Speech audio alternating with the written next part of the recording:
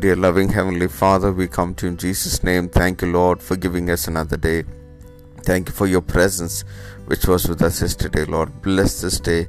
May your presence go ahead of us and prepare the way, Lord Jesus. Thank you for the word which you have given to us for today. The one who has called us is faithful, and he will do it. Yes, Lord, thank you for your continuous work in our lives, Lord. Yes, thank you for your patience, Lord. Yes, Lord, thank you for putting up with us, Lord Jesus. We pray that you will continue, Lord, to fulfill your plans and purposes in our lives, Lord. Even as you are faithful, help us also to remain faithful and committed to the call. Yes, Master, thank you for calling us.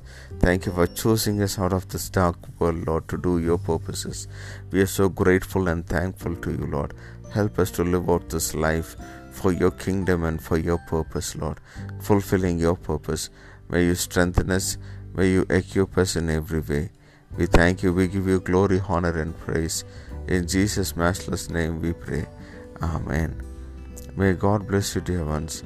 Have a wonderful day ahead.